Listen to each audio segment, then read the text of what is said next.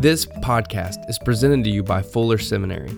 Now available, the Fuller Leadership Scholarship for students who begin the Certificate of Christian Studies in spring of 2019 or summer of 2019. This new scholarship will cover up to 100% of certificate's tuition cost for select students and is designated for ministry and marketplace leaders looking for new ways to impact their congregation, community, and calling. Take courses in the areas like missional churches and leadership, Christian ethics, dynamics of power, and gender and Christian leadership. For more information, visit fuller.edu/leadership-scholarship.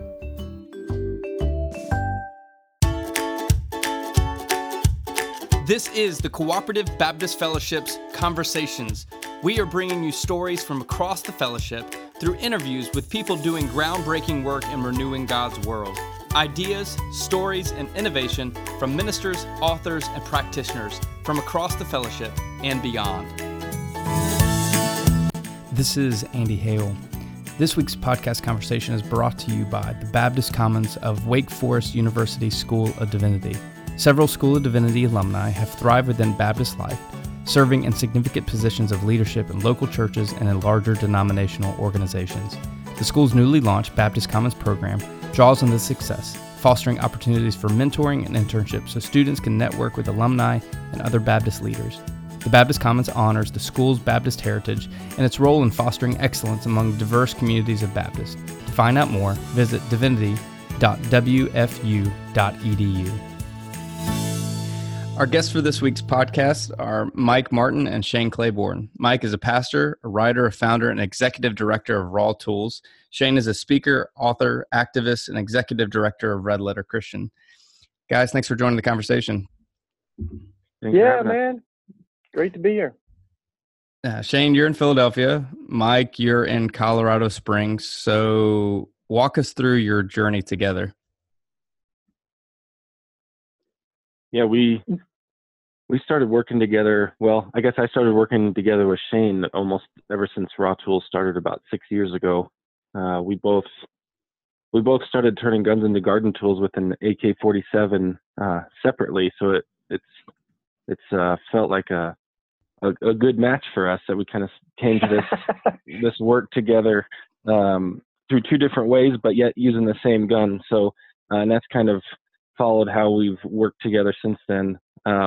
We first partnered at the Justice Conference when it was in Philadelphia there with Shane, and turned a gun into a garden tool there, and it's really kind of grown from there. Yeah, we both those AK-47s, Andy, were donated as well. So, and I think we're both lamenting the culture of violence. You know, we at the time weren't specifically thinking just about gun violence or mass shootings, but it was the anniversary of September 11th, and we were kind of seeing the wars in Afghanistan and Iraq, and obviously this vision of beating swords into plows goes way back, and the prophets Mike and Isaiah foretell of that future, that world where people will turn their tools that are designed to kill into tools that are designed to cultivate life, and so that's what we started doing, and we've been doing it for years now, and now we get to be hitting the road with the book and traveling around the country. It became apparent to us that we've got more guns than people in the United States. We've got half the world's guns and only 5% of the world's population, so we can make a lot of tools out of those. Yeah. Well, it's a fascinating concept, Mike. I mean, you started Raw Tools. Walk us through, what this is exactly, because it's more than just literally taking guns and turning them into garden tools, and take us through, kind of not just this concept for this conference, but why make this into a nonprofit, or I guess a for-profit organization. We are a nonprofit organization. We wanted to kind of collaborate with people and make this an everyday thing. So there's a lot of people that have been, and rightfully so, artists especially, been turning guns into garden tools or guns into sculptures, and they're usually a part of a one-time event and kind of like sending a message to a community or to our nation.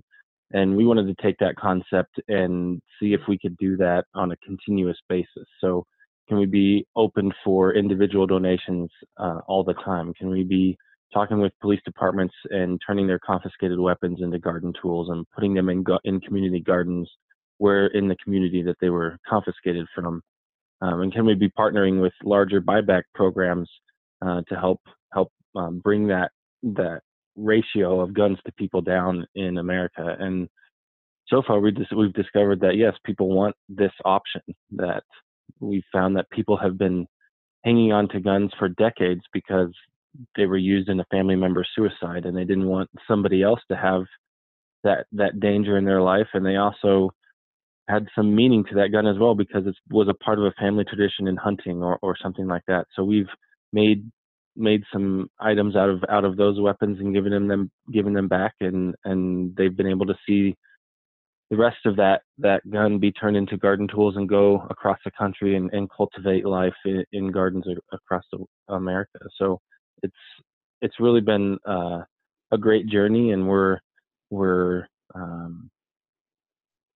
really surprised at how much people want to be a part of this, but not that people want to be a part of it, but that these people are coming from all over this spectrum of pro-gun or anti-gun or wherever that is politically or theologically. People want to plug into this all across those varying beliefs. Well, I know you're in Colorado Springs, but I imagine this does hit home with, Aurora, Colorado, and Columbine being right up the road. That gun violence in your state is something difficult continuing to manage and to chew on. Tell us, what are the proceeds benefiting? So we're tying every gun that we take in and turn into a garden tool, we track it to each garden tool. So if you buy a garden tool from us, you can find out what the story is. So if it was a gun that was used in a suicide and we made 4 tools out of it, one of those tools goes back to the person who donated the gun, and the other 3 are available for sale. And those funds help support maybe a suicide prevention program or a mental health first aid class. So we're trying to support the solutions to issues that are underneath gun violence. So gun violence speaks from a variety of places. So mass shootings is what we hear about and kind of what gets us talking, but underneath that there's suicide and domestic violence and gang violence and other issues too. Accidents. 10 kids under the age of 17 die every day from gun violence. So there's a lot of kind of collateral damage that's happening to our want to just own a gun, or as many guns as we can get a hold of, really. So many of the guns are owned by such a small amount of people in our country. It's about 50% of the guns are owned about 3% of gun owners. So that's a lot of guns for a small amount of people. So, and 2/3 of people don't own a gun in the U.S. So there's a lot of people who go about their everyday life without a gun. So there's a lot of connections to be made to the issues that cause gun violence, and we want the tools to be able to do that so we can support those programs. Well, the federal government is doing such a wonderful job collecting all the bump stocks with the laws passed. So, you can just go to the federal government and ask for all those bump stocks that they still haven't collected yet. Yeah, I'll see if we could. So many of those are plastic. It'd be interesting to see what we can make out of those. Well, in addition to literally turning these guns into gardening tools, your artists are also turning these weapons into artwork. I need to order one of these AR-15 T-shirts in which the shirt shows life out of death with a flower growing out of this disabled gun. Y'all are doing beautiful, beautiful work.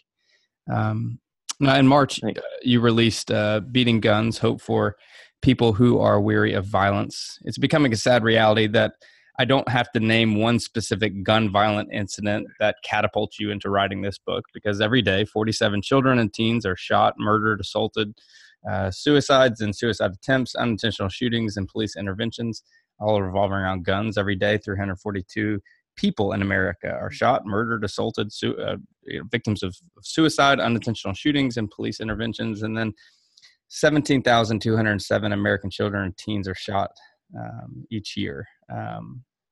But Shane, what was the starting place for you for writing this book? Well, I do think that the statistics are important. You know, some people begin with their head and their heart follows, but for a lot of folks, I think, you know, we have something that happens in our heart that causes us to rethink sort of the status quo or what has become normal in America. And the statistics you gave are powerful. I mean, it's incredible that we've become accustomed to losing, you know, over 100 lives a day, and that's been that way for decades. In fact, one of the things that we saw is just in 2 decades in the United States, we've lost more Americans than in 250 years of foreign wars. So it's interesting also, I think, for folks that we've come to think of pro-life so narrowly as one issue around abortion that we end up ignoring a lot of other issues of that are they are for, you know, life issues, and gun violence is surely one of those. All of us who believe that human beings are created in the image of God must really be grieved by the 105 lives a day that are lost to gun violence. And so what we're kind of, where we're at is there's folks that'll say, well, it's not a gun problem, it's a heart problem. And we go, why can't it be both? You know, this is kind of a false binary. You know, we do have a heart problem. And if you got rid of every gun in America, which actually isn't even our intent, but if you did, we'd still find ways to kill each other. But, you know, guns that shoot 100 rounds in a minute make our capacity to do evil so much more deadly. And that's what we're going is we're kind of raising the question, can we save some lives? We won't save all lives, but we're convinced, and so are most Americans, that we can save some lives if we want to. We can make it a little harder to find a gun to take your own life, which is how so many suicides happen. And we can, I mean, even folks that say blue lives matter, you know, that care about police officers, 90% of police officers that die on duty die from guns. And we literally still have bullets that are, they're often called cop killer bullets because they're designed to pierce body armor. And so, you know, that I think there's a lot of reasonable people that are going, do we need bullets like that? Do we need guns that are advertised that they can take a helicopter out of the sky? Like, you know, do we need guns that can shoot 100 rounds in a minute on our streets? Capitalism, the NRA, and self-centeredness are the biggest adversaries of this movement. Fear and lies perpetuate into all media outlets and social media posts that dictate and prescribe many people's opinions on these matters. Mike, you're a local church pastor. So for you, how can local church ministers who are caring and nurturing for people who might be gun owners and gun advocates in their congregations, how do you begin to do spiritual formation around this conversation? I think, well, growing up in the Mennonite church, there's a huge emphasis on nonviolence. And I think that we can do a lot of positive work in exploring just how to solve conflict with each other, because there's a lot of conflict that has happened before it gets to gun violence. There's a lot of lines that have been crossed before someone decides to pull a trigger on somebody else or themselves. That there's a lot of things that people surrounding them, love of neighbor, that we can really hone in on and teach youth at a young age. You know, even I have a 5-year-old and a 1-year-old, and the 5-year-old especially is starting to learn how to deal with conflict in his life when his little brother knocks over a tower, and his little brother is starting to imitate his older brother on how his fits that he throws or something like that. And so we learn at a very young age how to navigate conflict. And it's really up to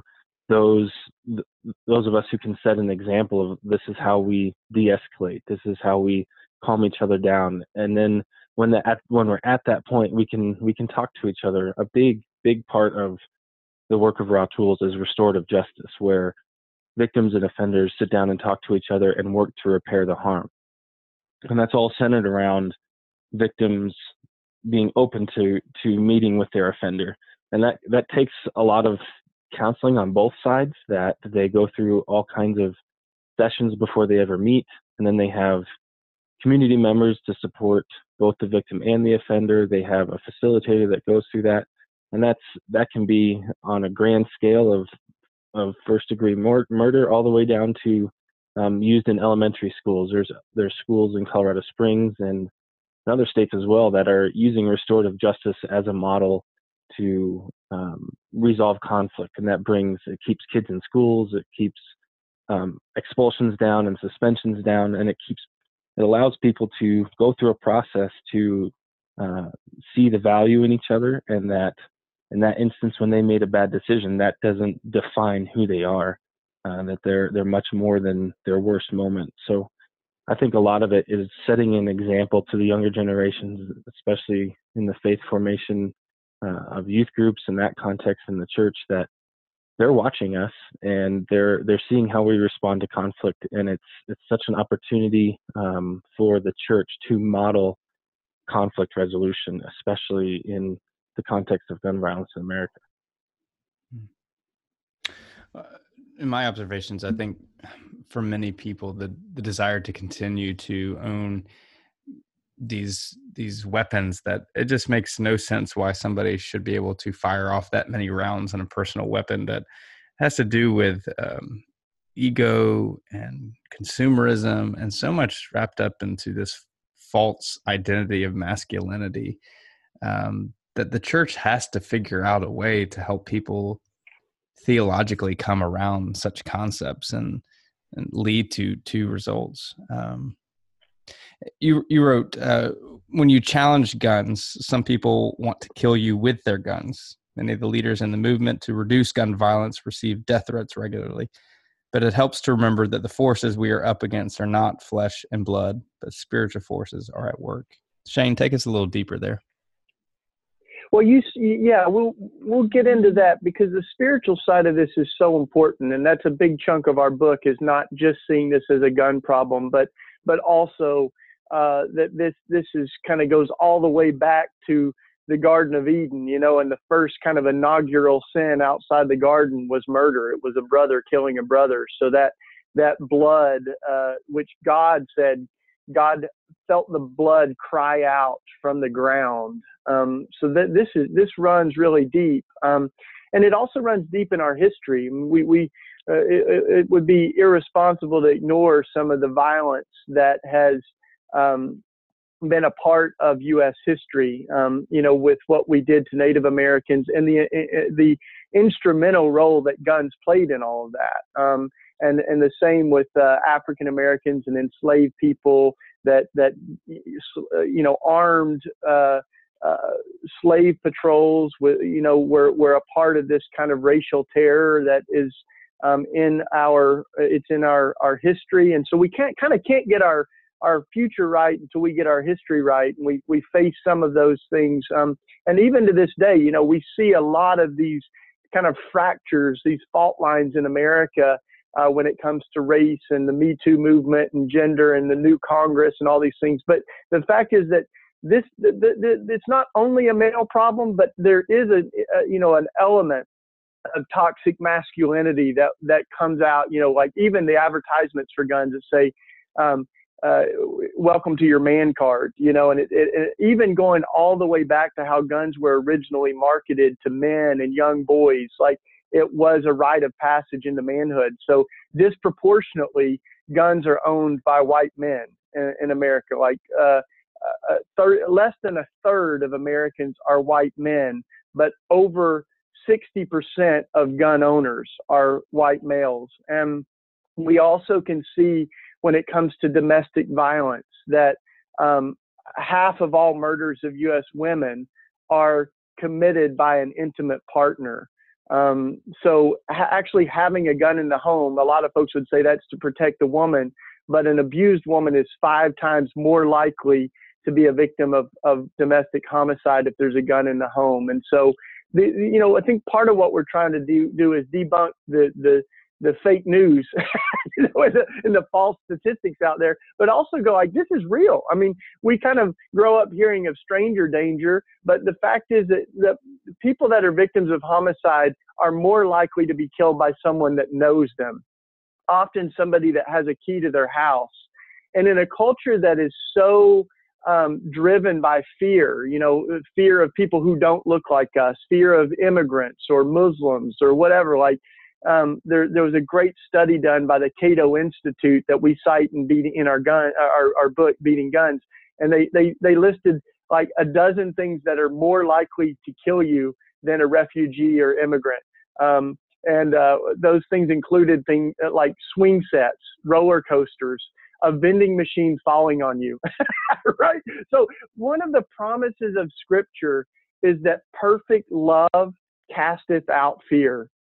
And that is one of the central themes of this book, is an invitation to stand, that really fear and love are enemies, and they just can't coexist. And just as love casts out fear, fear also doesn't make much room for love. And I think a lot of us are concerned right now about our country, that our dialogue around guns and immigration and so many other issues are really driven more by fear than they are by love.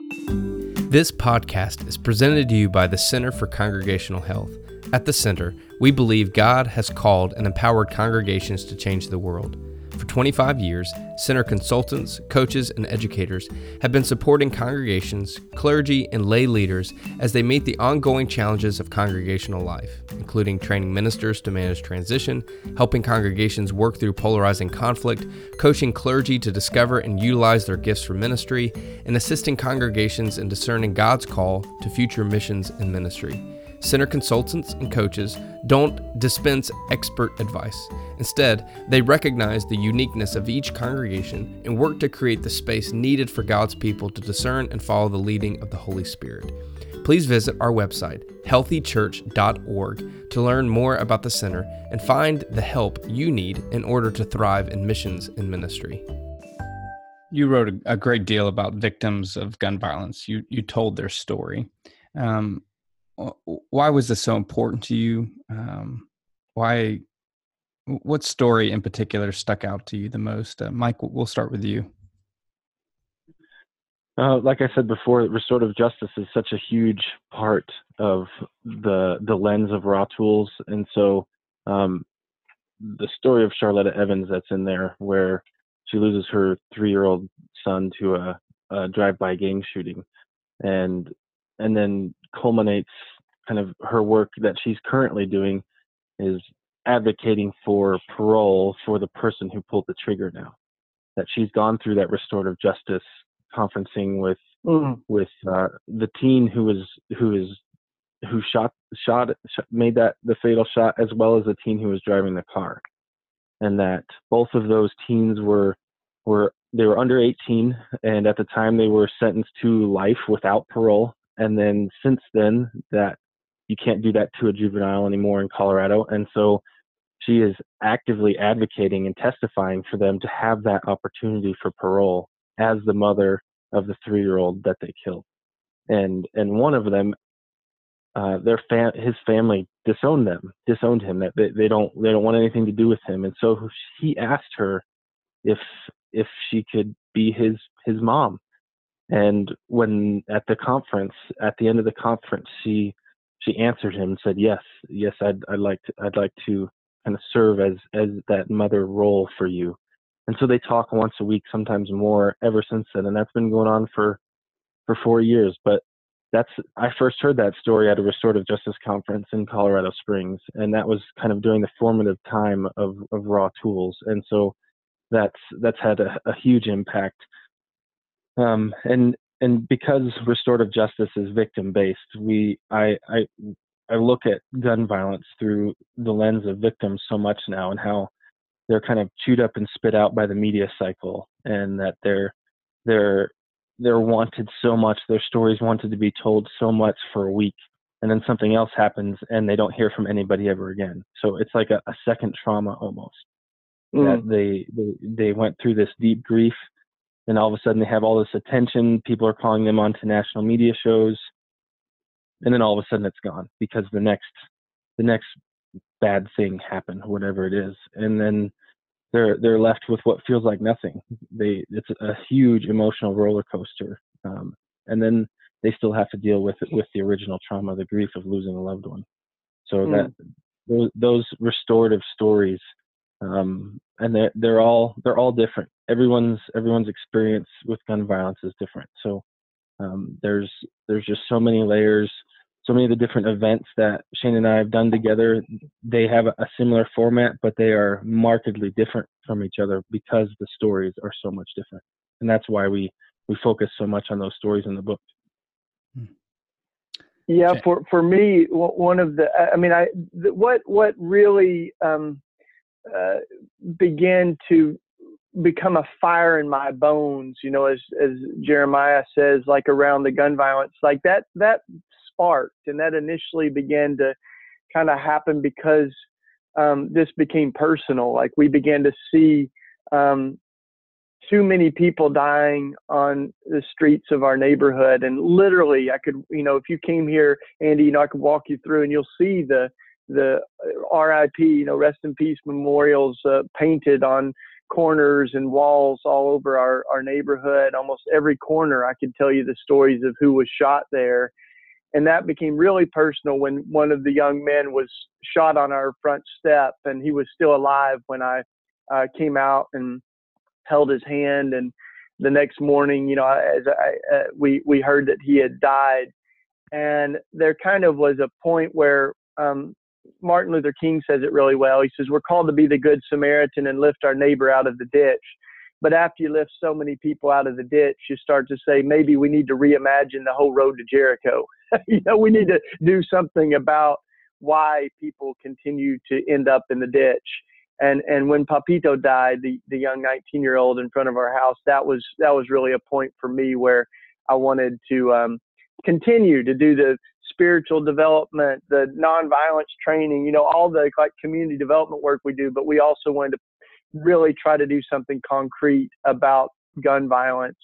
And the power of working together with Mike and Raw Tools, it's kind of hard to put words to it, but when you see an instrument that is designed to kill in the matter of an hour being transformed, and often by people who have lost their loved ones, there's something mystical and therapeutic, healing about that. We over and over see folks as they beat on the gun, they start telling their story and they're just weeping. And that's exactly what happens at the Forge. So as we're traveling around the country every night, we'll be doing this kind of holy ceremony around the Forge where we see a gun transform, but we also invite people to bring the hostilities of their own hearts and allow the Spirit of God to heal us and also to heal our country and our streets of gun violence. Oh, and you know what? One more thing, Andy. As we were finishing the book, the end of each chapter has a memorial, and a lot of those are memorials from mass shootings. But we also have a memorial to Black lives. We've got a few different ways that we remember the victims of gun violence. But as we were finishing the book, there was a shooting like 50 yards from my house, and it was a military-style assault rifle with 39 rounds that were shot in less than a minute, and 2 people lost their lives. So we went back to our manuscript and we added a memorial to that shooting that happened, like literally as we were handing in our manuscript. So, we are just grieved by this, but we're also hopeful. It's a book of hope that, kind of begins by declaring it doesn't have to be this way, and we can be a part of changing that. Y'all did a great amount of research for this book, and in your findings, what fact or trend surprised you the most?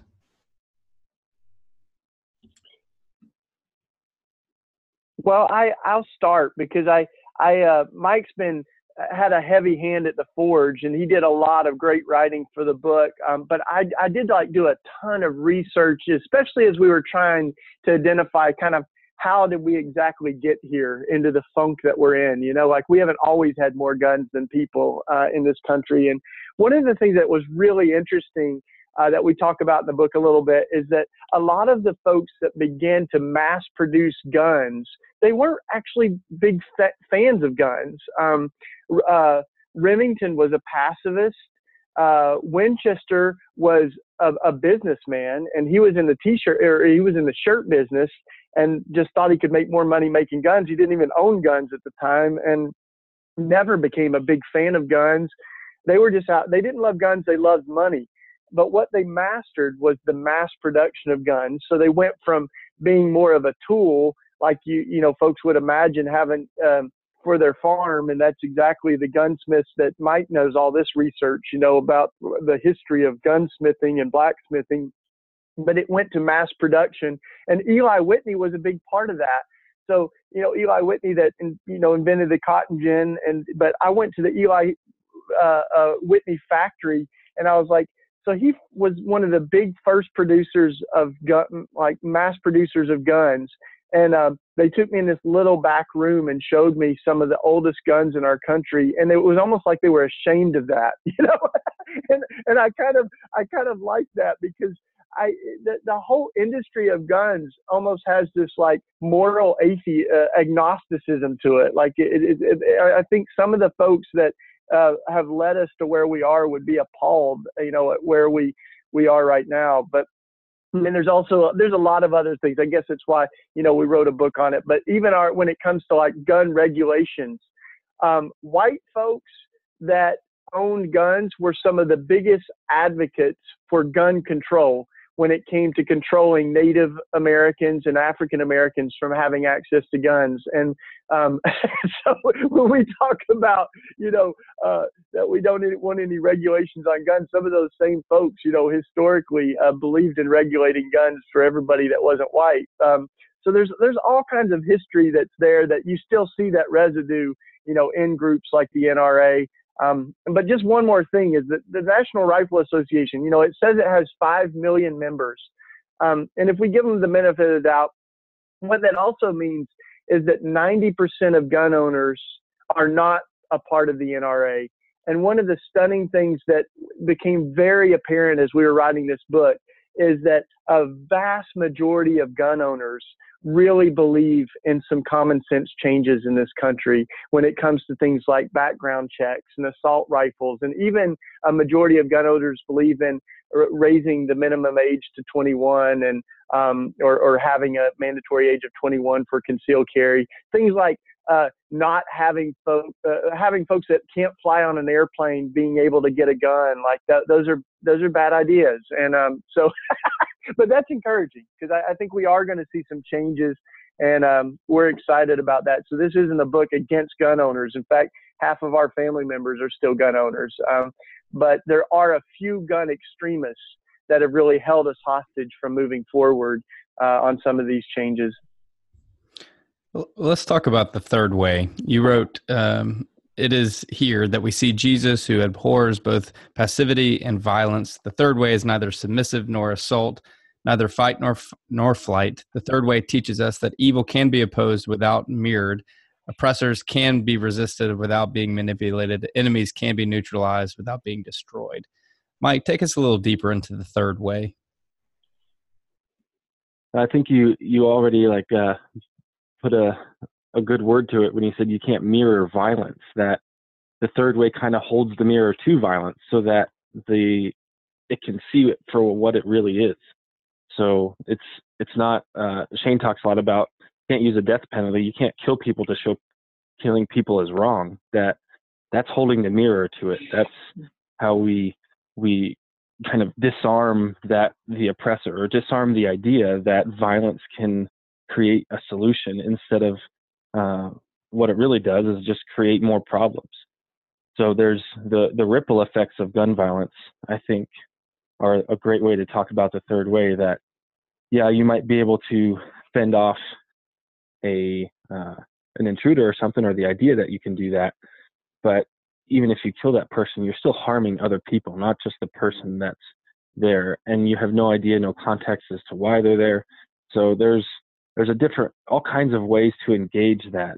And I think that's one of the reasons why Jesus spoke in parables, that this isn't a black and white. So many of the questions that were asked of him were kind of forcing him into that like false binary option, or that false dichotomy of having to choose one or the other. And so, when he's asked who is your who's your neighbor? And he said, well, he goes into a lot of different instances where you got to love your enemy as well. And that your mother and your brother and your father, that he's breaking down all these labels, that everybody is our neighbor. And no matter what they might be posing in a certain situation, that it's our charge to see the image of God in each other and to value that and to value each other's opportunity to put a face to put the face of God in each other. And I think that's, for me, that's the value of the third way, of seeing that, like, look, I don't have to engage with this person with violence, that there are other ways to do that. And we tell a couple of these stories in the book.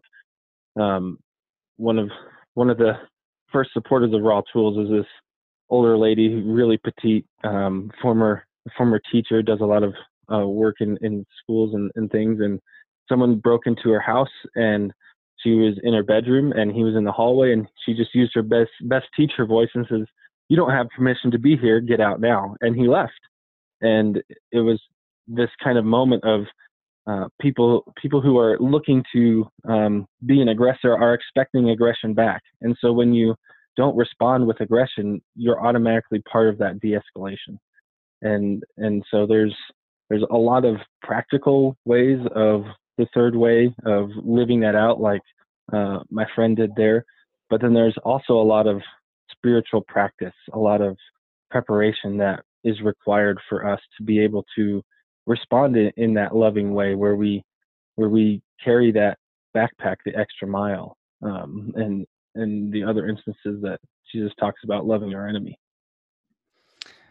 Yeah, there's a really practical side of this. I think that we kind of are conditioned to think that a gun's the best way to protect ourselves. But even on a real factual, like a surface level, we cite a bunch of studies that you can find, in the book, about where we've really seen violence stopped. And cell phones have often been just as effective as having a gun, or mace or other things have been just as effective as a gun. So I think you can argue either way on this, but there's something really interesting, I think, for those of us who claim to follow Jesus.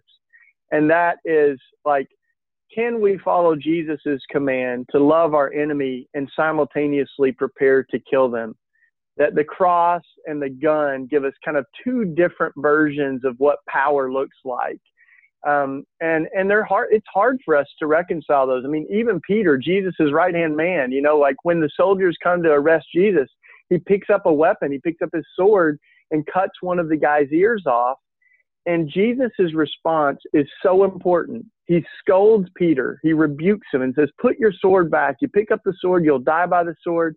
And then he heals the guy that Peter had wounded. And the early Christians in the first several hundred centuries, like, they looked at that and they said, when Jesus disarmed Peter, he disarmed every Christian. Like, if ever you had a case for using violence to protect the innocent, Peter had the best case that there ever was. But that idea that we can use redemptive violence, or we can use violence to try to stop violence, is a myth. I mean, it really escalates the very thing that we seek to get rid of. And so, I think those of us that look to Jesus, we see what perfect love looks like, and it is fearless. It is nonviolent. It loves our enemies so much we're willing to die for them. And so the mantra of the NRA, to stand your ground, really flies in the face of Jesus' command to love our enemies. And when Peter stood his ground violently, he was rebuked by Jesus. And so Jesus is really our model for who we look to.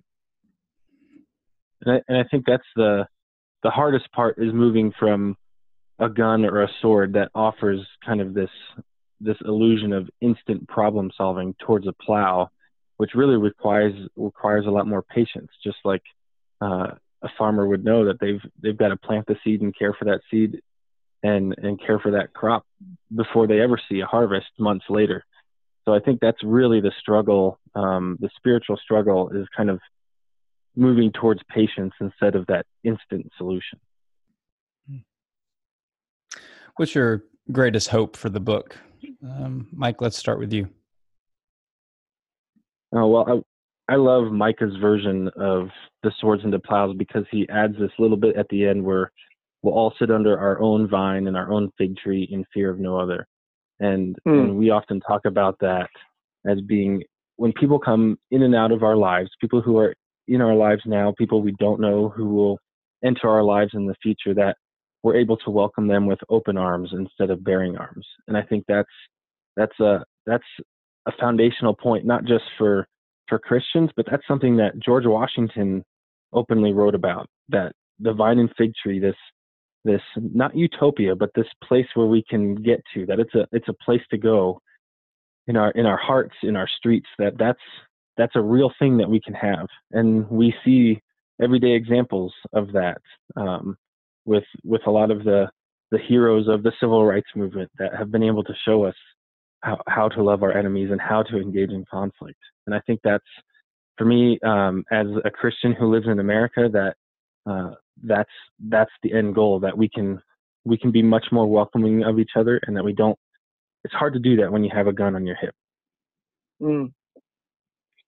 Yeah, I think going back, that was a good word Mike offered, and going back to this idea that we have both a heart problem and a gun problem. One of my hopes through the book and the tour and everything that we're doing is that we will see some hearts healed, even violent hearts. We've all kind of got that in us. And so we want to pray that the Spirit of God would heal our hearts. And we also want to see some action happen because God heals hearts, but people change laws. And we'd love to see us change some laws and policies that might do a better job at protecting life. And some of those are things like guns that are designed to kill as many people as possible, as quickly as possible, and can shoot over 10 rounds without reloading. Like, do those really belong on our streets? Should there be a limit to the number of handguns that one person can buy in a month or in a year? So no one's trying to say we need to get rid of all guns, but are there some ways that we could protect life better? And some of those aren't even laws. They're things like technology that some of the gun extremists have blocked that we believe would save lives. Things like fingerprint technology we might have not even thought about, but we got cell phones and ATMs and locks on our homes that can now operate off a fingerprint technology. And why wouldn't we want to see if that's possible with guns, to have smart guns, so we could stop many people that might commit suicide with a gun they found in the home, or an accident. If a kid finds a gun, it wouldn't operate without the fingerprint of the owner. So there's things like that. And in the end, I think we also know that laws and policies and even technology are not going to solve everything. So we do need to make some changes, but we also the image of Mike and Isaiah is so beautiful because it ends by saying, nation will not rise up against nation. They will learn violence no more. But it begins with people's own hearts transformed. And so that's the invitation, is that our country would be so moved that we begin to turn from death to life. We begin to even transform things that have brought death into things that can cultivate life. And then the nations follow, and the kings and presidents and politicians, they follow the hearts of the people. And so we do need a heart change in America. If you want to stay connected with Shane and Mike, you can follow them on Twitter. Also check out rawtools.org. Go out and purchase Beating Guns wherever books are sold. Mike and Shane, thank you for inviting us into the stories of those who've been victimized by guns. Thank you for your courage to say what you have said. And thank you for reminding us of Jesus' invitation to follow him into a new way of thinking and living. Absolutely. Thanks for the conversation, brother. Well, that's it. That's our episode. Be sure to check out our annual sponsors' websites, the Center for Congregational Health at healthychurch.org and Fuller Seminary at fuller.edu. For more information about the Cooperative Baptist Fellowship, including stories about our church starters, field personnel, leadership development, peer learning groups, and advocacy, visit cbf.net.